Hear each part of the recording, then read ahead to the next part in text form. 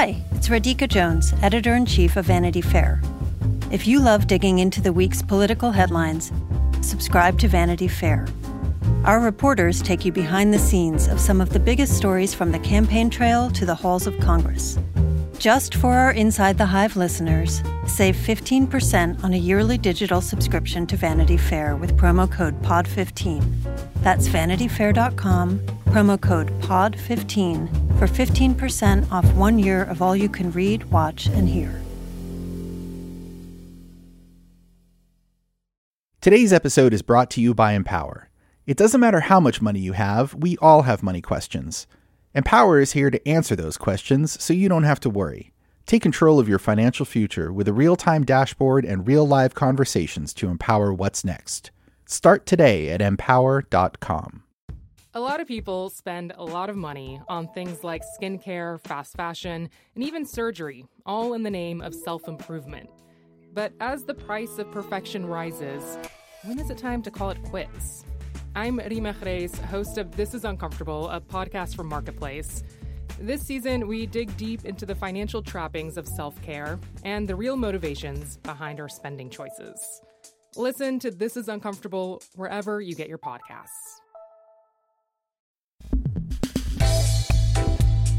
One of the scariest and most fascinating conversations I've had over the past couple of years was with my guest today, D.A. Wallach. As you'll hear in the show, D.A. started his career as a rock star. No, that's not the scary part. And is now a major investor in a field of science where technology and biology converge. Yes, that is the scary part. It's an area, as you'll hear, that is working on growing a version of human organs on computer chips, making seeds you can plant that will eventually grow into a fully formed house. Yes, you heard that correctly. And once we've realized the ethics of this, eventually maybe allow people to manipulate their genes of their offspring to create a super race of humans. Well, we'll see what happens after that. I'd like to welcome D.A. to the show. Welcome to the show. Thanks for having me. Thanks for doing it. So we should get started just giving some of the listeners a little background about how you were a rock star for a little while and then became a biotech investor. How did that path take its course? So it began my freshman year of college when I started a rock band, which was called Chester French. And I basically determined halfway through my freshman year of college that was what I wanted to do. You wanted to be a rock star? Yeah. I thought that's the best life one can have. Uh-huh. And I definitely didn't want to become an investment banker, which was what a lot of my classmates were pursuing. And then over the course of 4 years, it became a more and more real possibility. And we got very lucky in that during the last semester of college, we ended up getting sort of discovered by Kanye West and Pharrell and Jermaine Dupri and all these kind of like luminaries of the hip hop world. And we signed a record deal and moved out to California and started touring and making records for real. And was it everything you dreamed it would be or less? It was more and less. Got it. I mean, I think it was an incredible way to be 21 and got to see the whole country and lots of interesting parts of the world and got to work with some of the most brilliant artistic minds on the planet today, which was like an amazing experience, and had the freedom to create our own stuff, which was really fun. And that was the whole point in the first instance, was we just want to make stuff. So how can we spend as much of our time as possible doing that? The sort of dark side of it was that the record industry is not a particularly savory place. And also, I came to realize I didn't like touring at all. And we ended up spending, like most artists, the vast majority of our time promoting the music on tour, and a minority of our time making new music, which had been what sort of drew us to it originally. So how did you go from making music and hanging out with Pharrell and Kanye to investing in biotech? Well, I don't exclusively invest in biotech. I invest in technology, sort of broadly speaking, although biology has become my sort of major interest over the past couple of years. But the journey to being an investor at all kind of began sort of halfway through that experience touring and making records. And I sort of somewhat quickly realized that it wasn't ringing all my bells. That I really liked making the music, but I missed college and I missed the kind of intellectual exercise of it, and I missed reading. And the people I was surrounded by were brilliant creatively, but not analytically necessarily. And so I kind of missed that part of my personality and had always romanticized investing as a vocation for some reason. It sort of always seemed to me like a profession that was almost adjacent to academia, but in which you wouldn't be permanently consigned to like an obscure menial existence on a college campus somewhere, where you could sort of learn and talk to really smart, interesting people all the time, but then there were consequences attached to whether your conclusions about how things worked were right or not. What was your first investment? Well, my first sort of real investment was Spotify.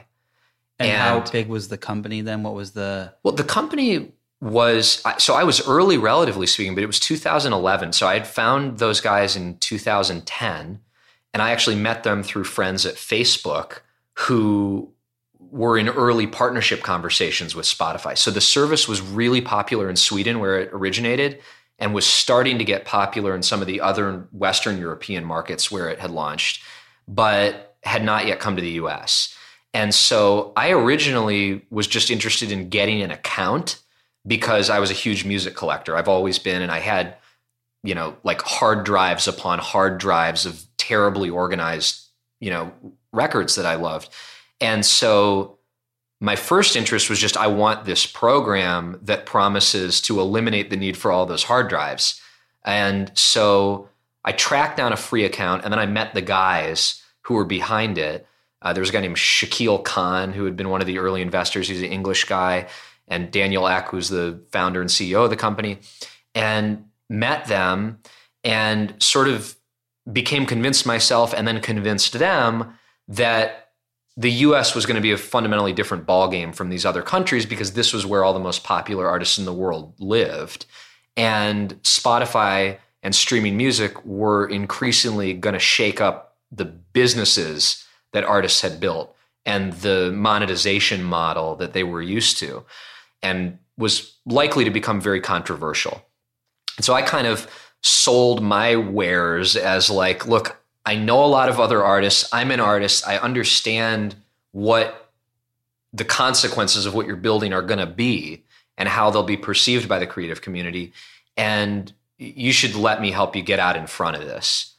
And so I became very quickly a true believer, not only that this was going to happen and become the dominant way people consume music, but also that it was long-term a very, very good thing for creators. And so I became a total missionary for this model, and made an investment, but then also got operationally involved in the company as its so-called artist in residence. And for 3.5 years, essentially went around peddling Spotify to any artist who was open to listening. I see it worked out. So how did you go from companies like Spotify to biotech? And maybe you can tell us a little bit about some of the like companies you're invested in now. One you were telling me recently is they're building organs on chips or something like that. So that's a really cool one. Yeah. So, Spotify was a very lucky find for me, because as I've learned, one's ability to invest intelligently in a particular industry sort of depends upon how deeply you understand the industry, which is so often why entrepreneurs who are successful, they were working in trucking for 20 years. They sort of knew every in and out of the business model, and they were able to pinpoint some opportunity that would be invisible if you didn't know it the way they did. So I got really lucky because I understood the music business when I found Spotify, and that gave me the perspective to recognize that it was a good opportunity. But I also sort of concluded very quickly, as Spotify was becoming successful, that I didn't want to stay in media, that there were just kind of fundamental characteristics of media businesses that I didn't like.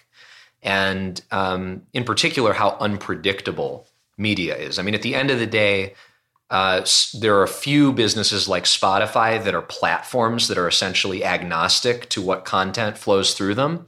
But most of the people, and in particular all the creative people, are day-to-day making bets on whether some article or some book or some song or some movie will be liked by people and will be popular.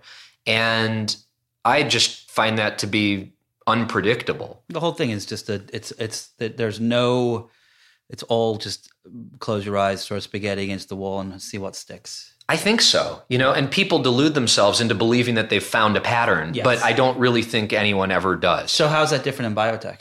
Well, it's not different, I don't think, in many ways in drug development, which is what most people mean when they think about biotech. And so if you look at what so-called biotech Wall Street analysts cover, it's primarily drugs. And drug development is a very, very difficult business because most drugs take, somewhere around $1 billion to go from early stage, laboratory idea to actually reaching patients.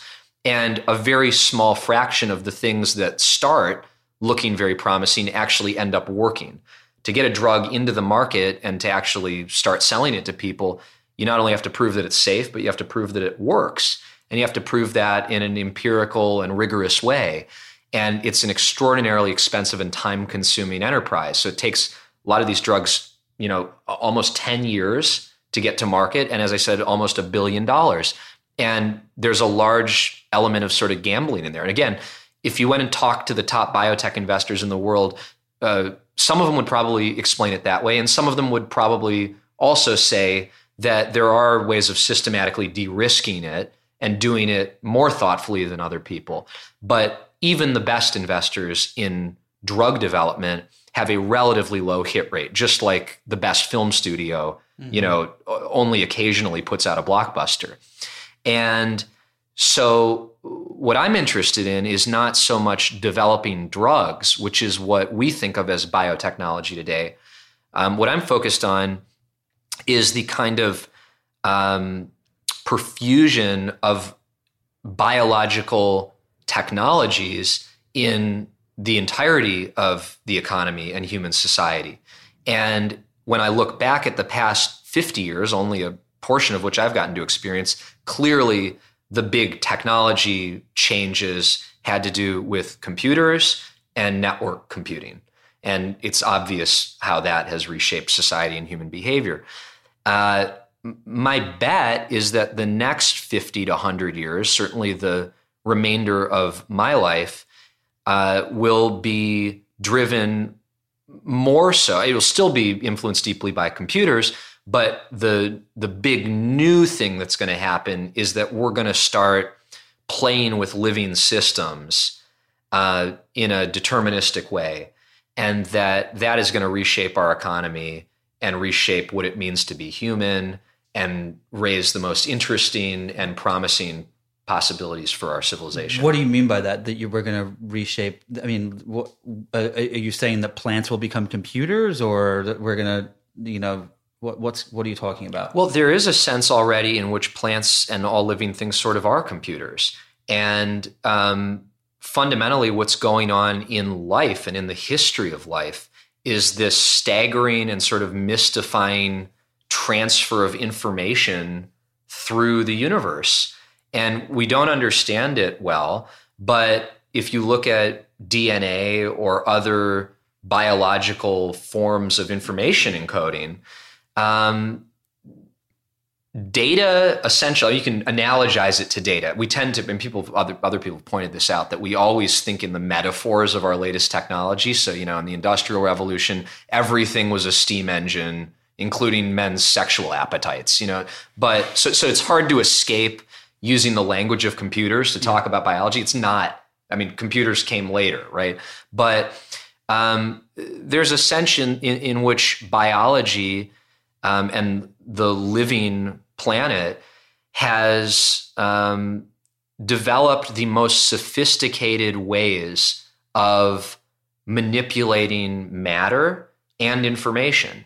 So in a single tree in my backyard here, the sort of, if you want to call them engineering, the engineering processes and solutions that evolution has solved for dramatically exceed the sophistication of the technologies we've built to do kind of similar things. So you or me, I forget what it is, if it's 5 or 10 watts or whatever, we run on a relatively low wattage. We're extremely energy efficient in terms of the way we convert the food we eat and the energy that's trapped in it, or the sunlight we absorb, into energy and action. I mean, you can go eat a bowl of oatmeal and you can write an amazing article and reorganize all this information that you've, taken in from talking to people and learning. And so, without rambling, where that leads me is to a sort of enormous sense of humility about how primitive our technology is relative to the technology that nature and evolution have designed. So, okay, so what do you foresee happening? You can go pie in the sky if you want here, but what do you foresee happening with technological changes in biology that will affect the way we live in the future? Sure. Well, the common theme of it is that, and the way I would inflect it is not that we're kind of becoming masters of biology or anything. It's really we're becoming students of the natural world. We're starting to figure out the amazing, clever ways that nature has developed its interface with the rest of the universe. And we're becoming capable of leveraging some of those engineering methods and some of those design ideas from nature and directing them towards goals that we think are worth pursuing. So an obvious area that's already starting to transform radically is just manufacturing. So a lot of the people in the so-called synthetic biology subsector are focused right now on new ways of producing chemical products that we otherwise make in extremely clunky, environmentally destructive processes. So one area where people are focusing is on fragrances and flavors. Synthetic fragrances that get used in hair products and foods and all sorts of stuff. Right now we make them in kind of silly ways. If you take a perfume, for example, if you want to distill the essence of roses, people will, go to the Nile River and collect huge buckets of roses and compound them into these enormous shipping containers. And then they go to some vat somewhere where you boil them for hours and you ultimately distill it into this highly concentrated version of the molecules that make a rose smell like a rose. Well, nature has figured out how to just make that molecule, but the way it's figured out how to do it is it's built a rose essentially as a factory for this molecule. Well, if we can figure out specifically how the rose is making that molecule, which is really the thing we want, then maybe we can engineer a yeast or a simple bacteria to do that single process and do it in a vat at 1/1000th of the cost, much faster, with much less environmental impact and so forth. And that's so is that kind of what we're seeing happen, where we're seeing pigs grow human organs and things like that? Is that a variant of that? Or is that different? Well, it's and there are deep ethical issues obviously that connect with that really are categorically different than is it okay to make rose smell in a vat. But the philosophical premise is kind of common to them, which is that nature has figured out how to make organs. The best apparatus for producing a human liver is a human being developing from an embryo. It does it very efficiently and consistently, and it works most of the time. People for the past couple decades have been pursuing a parallel technological trajectory, which is, we have, for example, with organs, significant shortages. That's why they're doing this company where they're trying to make human organs in pigs. We have a real problem there, which is people die on a daily basis because we don't have enough donor organs for everyone who needs an organ. And so this parallel path people have been pursuing is, can we essentially grow organs in the lab from the ground up. And that may turn out to be a real possibility, but the insight that has driven this alternate approach of maybe we could do it in pigs is, well, a pig is a much closer counterpart to a human in terms of its ability to grow organs. Some people are more like pigs than others. That's true. And, prospectively, some pigs will become more like humans than other pigs.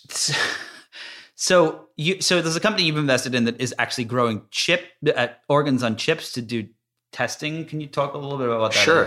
So another fascinating economic and ethical dimension of the current biotechnology sector is that one of the reasons that it takes us so long and so much money to develop new drugs to treat human diseases is that a lot of the work we do is done using animals. And, however you feel about it ethically, the reality is that we run through tens or hundreds of thousands of animals who effectively have no choice but to sacrifice their lives to humanity every year in the service of our research and development efforts. And people use animals because if you're trying to study a disease like cancer, looking at the complex processes that are involved in the onset and progression of cancer really can't be done without a fully fledged organism. And so people will use primates or mice or pigs as a sort of proxy for humans. And they give it cancer, they give those animals cancer, and then they test their drugs on them. And That's exactly right. And then they dissect them and they see where the drugs ended up and whether they created any problems in any organs or, it's a brutal process, even if the outcomes of it are noble. And it's a very expensive process. And that's to say nothing of the subsequent testing that then has to be done before a drug becomes legal, which is on humans. And people who participate in human clinical trials, the patients who participate, are genuine heroes. They're, in many cases, pursuing this type of participation because there is a self-interested aspect to it. They want to live and there's no good alternative. But they are giving their lives to the rest of us or risking their lives for the rest of us. And it's the only way we find out whether these compounds actually work and whether they're dangerous or not. And so the combination of the expense and time involved in studying biology using animals and people, which of course are animals too, is immense. And this company that I invested in, which is called Emulate, is one of several businesses now that are pursuing ways of recreating a physical simulation of a complex biological organism, but without a living organism. So they make these little chips that they don't look like computer chips, but they're quite small. They're like the size of a cracker, basically. And on one of these chips, they will essentially recreate the physical environment in which the cells they're trying to study reside in an organism. So if they're studying lung cells, they have to recreate the physical forces that occur when you or I breathe. The cells in our lungs are constantly subjected to these sheer physical forces from the airway as we breathe. And in fact, they don't behave sort of like themselves in the absence of those forces. So this company is taking as many of those environmental characteristics that are needed in order to get cells to behave true to their selves, and they're recapitulating them in this in vitro environment. The promise of this long term would be that we could stop having to use animals and ultimately stop having to use humans as guinea pigs. And so you would be able to test your drugs on these chips. That's exactly right, and you'd be able to, with a high degree of fidelity, predict whether they will work in people. So let's just fast forward a little bit here. And can you kind of put on a futuristic hat and say, how do you imagine that our lives will what they'll look like in 20, 30 years or 50 years, if you want to go that far, with these technologies that you're talking about? And not just talking about the cells and the drug testing, but I'm talking like the big picture stuff here. Well, I think that it's very hard to predict time scales with anything. Let's just say at some arbitrary point in the future, if humans survive, which I don't take for granted that we will, but if we survive and if we don't destroy... Especially with Twitter. Yeah. If we don't destroy our habitat and our species, I would predict that you're going to see this sort of biologicization, or I don't know what the right word for that is, but you're going to see this engineering of biology. You mean engineering of humans too? Engineering of humans too, but engineering of living systems in the service of humans and of the planet. You're going to see that become a part of everything, just in the way that computers are becoming a part of everything. So give us an example of how that works. Well, some of the major areas where this is obviously going to happen that are obviously biological are, food, human reproduction, animal husbandry, maybe even the replacement of animals as a food source, because we're becoming capable of producing meat without animals, just like the organ thing we were talking about. Then there are more sort of far out there things that are really interesting. A buddy of mine who's a brilliant and extremely pioneering biologist at Stanford, Drew Endy, talks about, what if one day you could plant a seed in the ground and a house grows out of the seed? And so we could be... How would the house? We could be growing houses. Well, no one knows exactly, right? I mean, no one's invented this yet. But the remarkable thing about the type of life that we represent is that, you or I grew out of a single cell. I mean, a single tiny microscopic cell self-assembled. It's like a floppy disk got put into the universe, and what happened was it self-assembled into a person. And the complexity, or you of me, from an engineering standpoint, the number of integrated systems and the types of cellular communication that are taking place, we can't understand it because our computers are not yet good enough to even figure out how the hell it works. But nature's figured it out, and it's doing it every day, and it's doing it essentially for free. And so if a single cell can turn into a person or an animal or a red oak tree, it's not unthinkable that we could leverage that design language to engineer a seed or a cell that could turn into a house.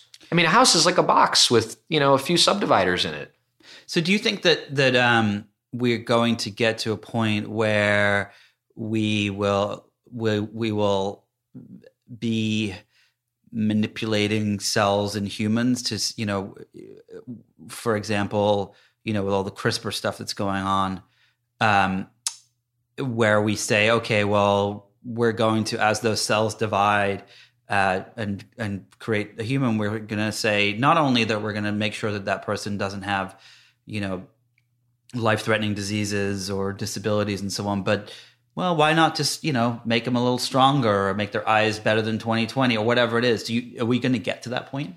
Well, I think we're certainly going to get to the point of choosing whether we want to go down those roads or not. And these are going to be some of the most interesting and complicated philosophical debates that our generation and subsequent generations are going to need to adjudicate. So one of the things we spoke about this once before, and I remember saying to you, well, of course, we just don't do it. We don't get to play God. And your response was, well, if we don't, someone like China will, and they'll create some sort of super race. Lay that out. Like, what does that look like? Well, there is it's almost like we don't American culture is very different than Japanese culture and European and so on and so forth. And if there are these debates, where we decide, the Senate says we're not gonna allow this, we're not gonna allow companies that do this stuff. The world is not going to adhere to that. There are going to be, what stops North Korea or China from saying, oh, well, we're going to create a super race that is more advanced? Well, I think the prospect of that type of unilateral behavior even further deepens the importance of international governance structures. And, those of us who are working on the technology side of this need to appreciate that the technology is sort of neither good nor bad, like most technologies. The good and the bad arises when people start doing stuff with it. And most technologies can be used to great benefit of humanity or the planet, or to great destruction. And insofar as we as a species don't figure out how to constrain the most dangerous possible uses of these technologies, that's going to be to our own peril.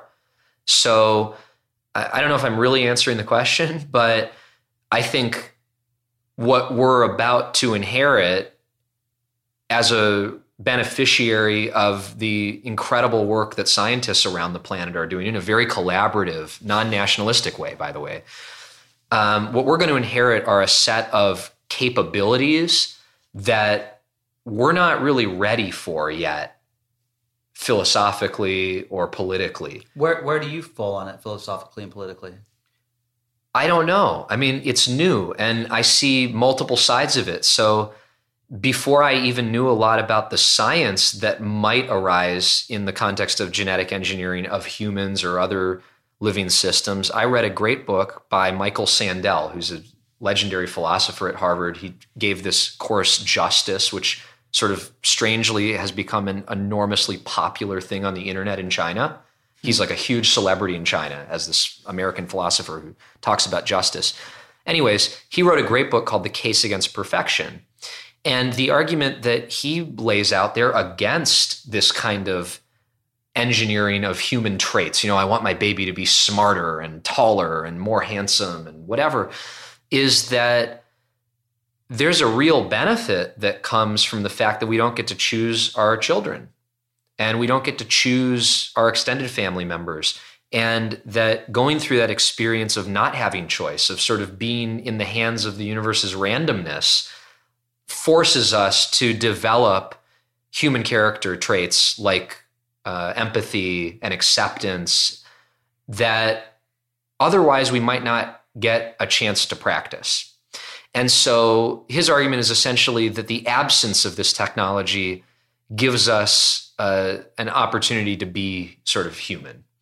And there's something really romantic and appealing about that to me. On the other hand, and you have to be very, very careful because we also have a really sordid history of eugenics and people talking about social Darwinism. And these are concepts that are heavy and they, Nazis were into them. And so this is dangerous stuff. But that being said, if you look at what's holding back our species, we seem to be built psychologically for an era that we don't live in. We're essentially cave people trying to get along with iPhones, with the internet and iPhones and this need to cooperate at a massive multi-billion person scale. And our psychology over and over again proves itself really optimized for tribalism and divisiveness and nationalism. And so I'm not against the prospect that maybe what we end up doing with these technologies is improving our species so that we can actually function in the future that we're going to need to survive. So it's almost as if technology has moved way quicker than human. I mean, it's without a doubt, than the DNA and the evolution of humans. I mean, human evolution takes place over hundreds of millions of years, and technology, of course, advances on an hourly, if not minute by minute basis these days. And that we are still operating on the same principles that cave people did, and so you're saying that by by being able to edit human species, we could speed up and adapt quicker? Well, I'm not proposing that we do anything, but an interesting type of question that one could ask that is less obviously scary than should we make everyone Aryan is what does humanity look like if we were to allow parents to select an embryo or to engineer an embryo such that their children were more compassionate? And I don't know whether that's a good sounds pretty good Pandora to let out of the box, but we have to recognize that, there are ways that you can imagine these technologies enriching our species. But these technologies are on the border of existing at some point. How are we going to stop them or control them, or are we not? Well, the good news, I think, it depends how desperate you think we are in needing new technologies like this. Well, it's not that we're desperate in needing them. I think where we have a propensity to always use them. Right. You give someone a hammer, they'll figure out something to hit. So, that's true. But then by contrast, the sophisticated cultural and political structures that we built to suppress the continued usage of nuclear arms is an example of a great success in controlling dangerous technology. And so we tend to count our losses but not our victories, because the victories sort of end up being invisible to us. Hold on a second. No, I completely agree with what you're saying, but there is a clear, I think part of the reason that we have figured out ways to not have a nuclear war on Earth is partially because the technology isn't that old. Sure. On the scale of things, but also that there is a clear response to a nuclear war, which is destruction. Yep. And no clear winner in sight. But when you just said before, like, could we manipulate our genes to make us more ethical and so on and so forth? And my initial reaction is like, of course. But then maybe I thought about it afterwards and I was like, well, maybe we'll become so nice that we'll be like in that Portlandia skit where the two cars keep beeping each other like, no, you go. And we as society end up killing ourselves because we become too nice. And so I don't know if the gradual change of biological change brought on by humans and technology is as obvious as nuclear war. Well, I don't think it is. And it's also not obvious what our goals should even be. I mean, say we all could even agree that, we should do everything we can to make the next generation more compassionate. What does that mean? Is there a clear genetic basis for what compassion looks like? I mean, we barely understand the science of genomics and how genes or epigenomes or culture produce so-called phenotypes, a term biologists would use. So we neither have the understanding of the engineering that's needed to really implement these kinds of technologies for humans at scale, nor, as this conversation is making abundantly clear, do we have the ethical or political apparatus to even think about it. One thing I do know, and an area where I am applying myself, is that you can't have these conversations in a thoughtful and productive way without the average person having a much greater literacy around science and biology. And so one thing that I would at least hope we can all agree on, wherever we sit politically or ethically, is that we need to enhance the public's understanding of the science that relates to these questions. Because if people don't even have the vocabulary in the first place, they can't have a good conversation about it. And what we're going to need over the next several decades is a really deep and long-term conversation about how we move this stuff forward or don't. So, okay, so let's segue into another aspect of this. These conversations. Einstein once said that he believed that the universe was so complicated that there had to be a God. And that there had to be some higher power. As someone who has studied all of these technologies, for want of a better word, and biologies, and you sit and talk to scientists on a daily basis, incredibly smart people at the Santa Fe Institute and so on. Do you believe that we are just this thing that's here by chance? We're kind of like, I don't know if we're a bug or a feature, to be quite honest, but on Earth, or is there some greater purpose for all of this that we are kind of screwing with? Well, my kind of tentative view on this is that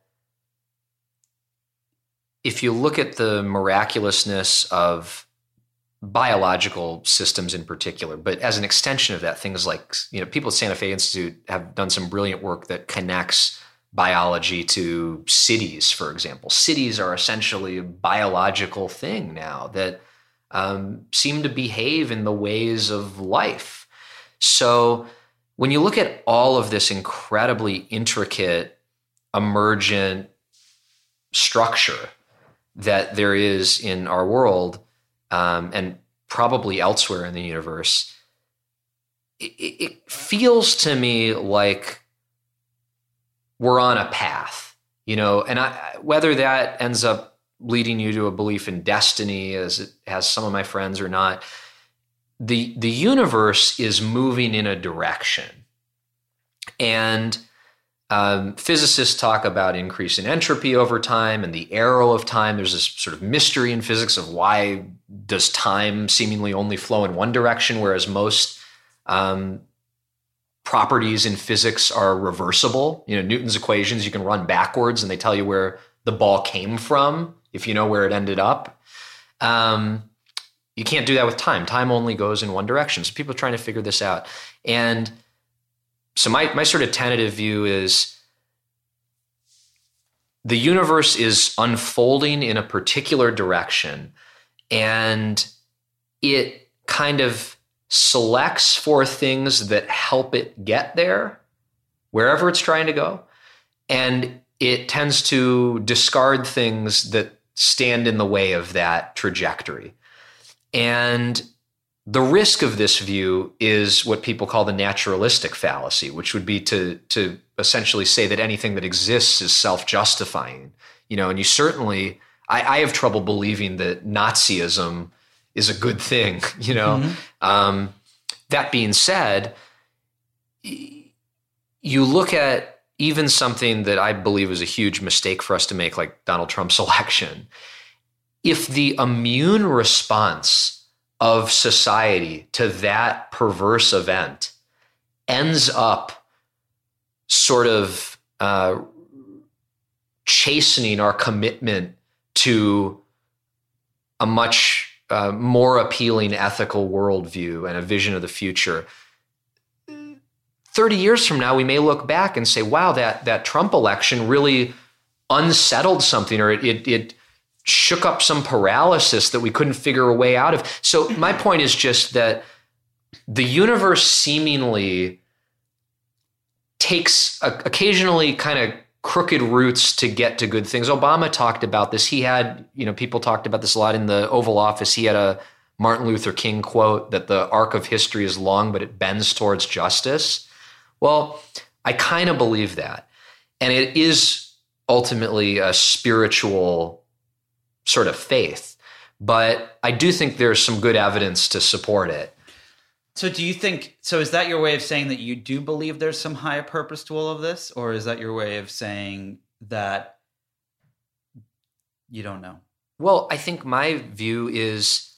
Because I think just to interrupt, sorry, is I've always believed that there is some higher power, purpose. I'm not saying like some guy sitting with a white beard in a cloud somewhere, but that the fact that you and I can sit here and I can move I have a mouth that I can move, and there are sounds that come out that you can interpret, and that my fingers can wiggle up and down and so on, that it all seems a little too, work too well for it not to work for a reason. And it's funny because with the election of Donald Trump, there was this moment of like, well, what if there is some larger purpose? What is the purpose for that? And it's kind of led me into this. And then also, reading about all of this biology and the technology that's changing and growing chips on, we could eventually plant a seed and grow a human. At what point do we, or if you can grow a liver in a pig, why can't you grow an entire human and put it together? And at what point do we become God, and is there God? And I think that's the thing that now keeps me up at night. Well, I think of this as humanity's awkward adolescence. And in many different areas, we're essentially having to face up to the fact that, we got handed the keys and we have to learn how to drive. And the ability to exercise some more influence over the direction that the universe takes, and in particular our planet takes. I mean, we can't aspire to control the universe, but at least our planet, we've proven we can deeply impact. I mean, we can destroy ecosystems, we can help recreate them. We have a sort of responsibility to help the universe move in the direction that it's trying to go, or it will probably discard us. And so the lack of certainty about where this is heading gives rise to human discourse. And that's what's fun is, debating with other people, like, where do you think this is going? How can we be most helpful? But to sort of translate that into these metaphysical terms that we're talking in, to me, it means that the universe is basically indifferent to us, and we have a chance to stick around if we help do the work it's trying to do. What is it trying to do? Well, I mean, I would like to think that it's trying to lead us towards greater justice, towards greater biological diversity, towards the continued proliferation of knowledge and information. And the clue that we have as to where it's going is to look backwards and to zoom out and say, does this look like a vector? Steven Pinker, for instance, wrote this book, Our Better Angels of Our Nature, that, sort of like, stop being pessimistic, everyone. Like, we're actually much less violent than we used to be, and so forth. Well, if you zoom out even just human history, we seem to be getting better at organizing and cooperating in large groups of people. We seem to be getting better at building things. We seem to be getting better at moving information around the planet. And we seem to be getting less violent, which is, I think, equivalent to becoming less stupid, becoming more reasonable. And so we should keep going on those paths. Those paths give us a hint as to what we should keep working on. They're an invitation to continue the work of prior generations that has been selected for. Nonviolence over time is something that the universe is seemingly rewarding us for. And if we, by contrast, had become much more violent over the past several thousand years, we might have extincted ourselves. And that would have been an indication that the universe didn't find that helpful. Right? Yeah. So that makes sense. So last couple of questions, and then we'll wrap up. So you mentioned a few times in our conversation about, if we stick around. Elon Musk has recently been talking about how artificial intelligence is much scarier for the future of humanity and could destroy humanity than North Korea and a nuclear war or whatever. As someone who has, you're very knowledgeable on this stuff. Do you worry about things like that? Do you worry about us creating technologies that are going to eviscerate us ourselves, or what you're thinking on? Well, as I said before, I don't think of technologies as being inherently good or bad. Evil. Yeah. And so what I do worry about is who has access to new technologies and who has the power to deploy them. And the scary thing about these AI and machine learning technologies is that many of them are being developed in the most advanced ways within a few private, very powerful, and very well-funded corporations whose interests may not be well aligned with the rest of humanity's. So that's certainly a risk, but that's really a question of the distribution of power and access to technology, and not a question of the inherent good or bad of the technology itself. And the same applies to biological technologies like the ones we were discussing. I think one scary thing in the biological domain is actually phobia of the technology.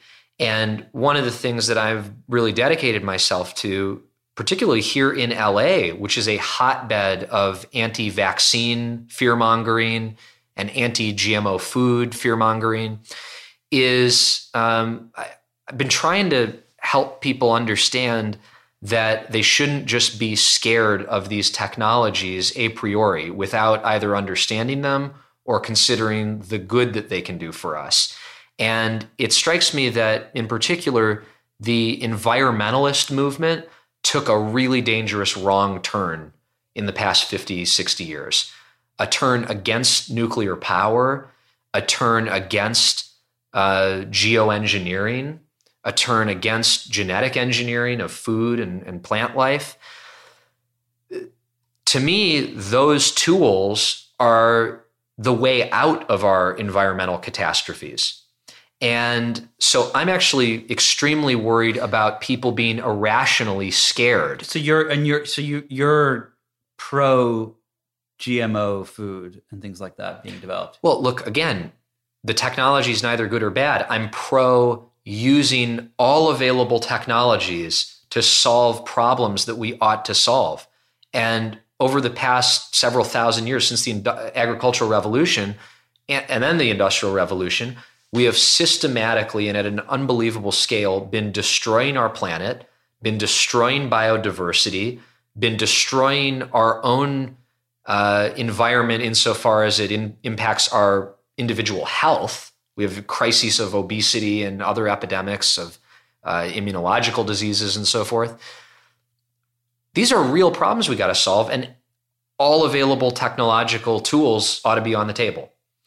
And right now, the people who believe that we need to solve these problems, the sort of good guys who you'd want to be the good guys, are dangerously phobic about the tools that they should be using. And that's my fear. We've got a false choice right now. Either you're a climate change denier, anti-science asshole, or you're a anti-science, closed-minded environmentalist who believes that bioengineering and geoengineering are conspiracies of Monsanto and a few other large corporations. I'm not defending any individual corporation or anything. And again, all these technologies can be used for evil too. But the people who we need to count on in our communities doing this important work right now are not thinking clearly. And to me, that's really, really scary. So, okay, last question. So I usually, when I do these interviews and these podcasts, I usually ask people if you could go back in time and give your younger self, like 20 years ago, a piece of advice, what would it be? But I think I'm going to turn it around with you and ask you if you could go forward. Oh my gosh. In 20 years, and give your older self a piece of advice, what would it be?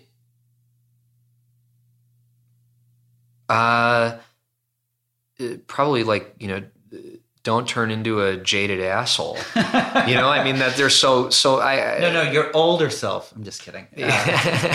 There's so many. You meet heroes, right? Who are now old guys or girls. Yeah. And that's consistently what disappoints me about them. Yeah. You meet them and you go, oh man. Oh yeah. And it's like, that's a sad place to end up. I definitely don't want to go there, but it's super possible. Real last question here. Give us a scenario of a good scenario and a bad scenario. And again, I know what you said about technology not being the good or the bad, but give us a scenario 20, 30 years from now of a way you think a biological technology will change society for both good and for bad. Well, and they can be two different technologies. let's do something really simple, which is the way we produce food. And this is something that's fully happening right now, this transformation in the way we do it. The biggest story on the planet right now, aside from climate, is that everyone is moving to cities. So we are becoming a totally urban species. And the ways that we produce food are not logical or smart in that context.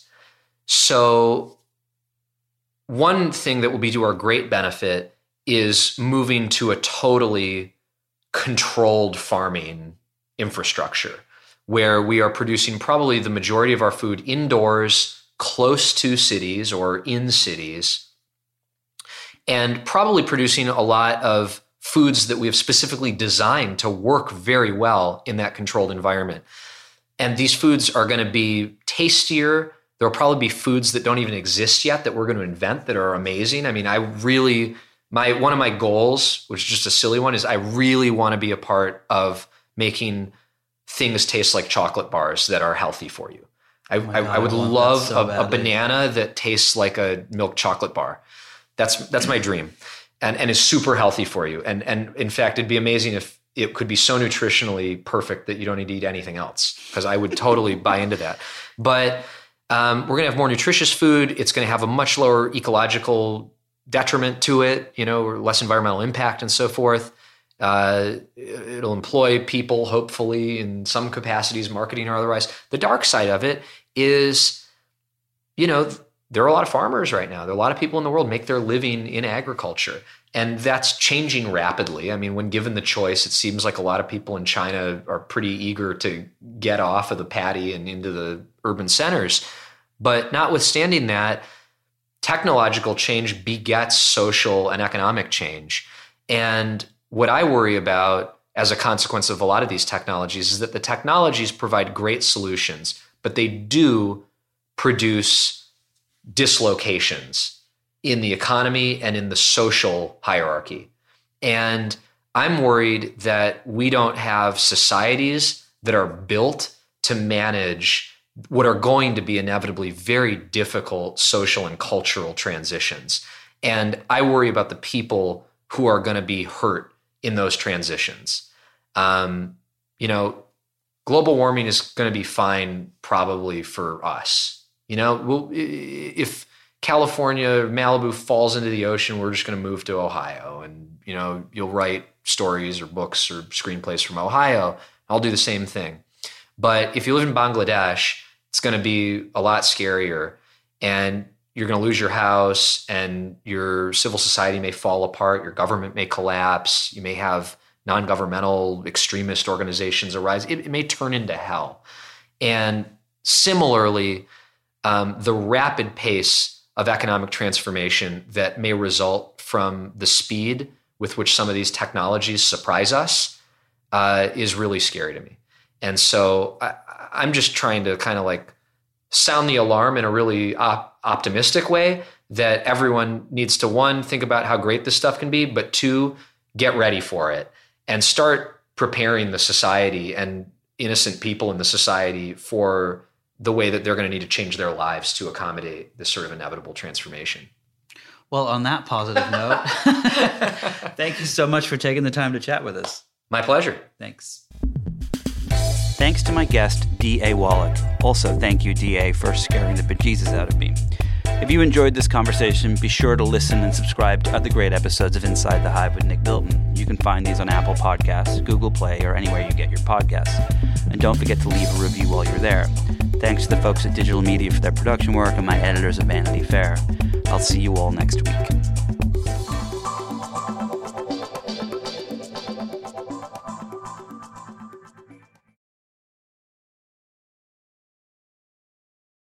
3, 2, 1.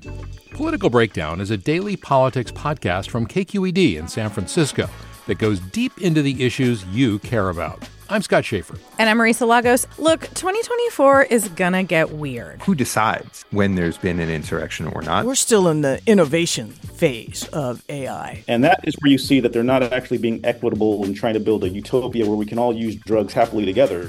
But whatever happens this election year, the KQED Politics team is in this with you. Political Breakdown. Find it wherever you listen to podcasts.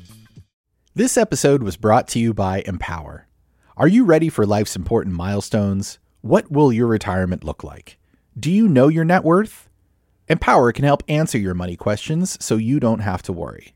With a real-time dashboard and real-live conversations, you can get clarity on your real-life financial goals.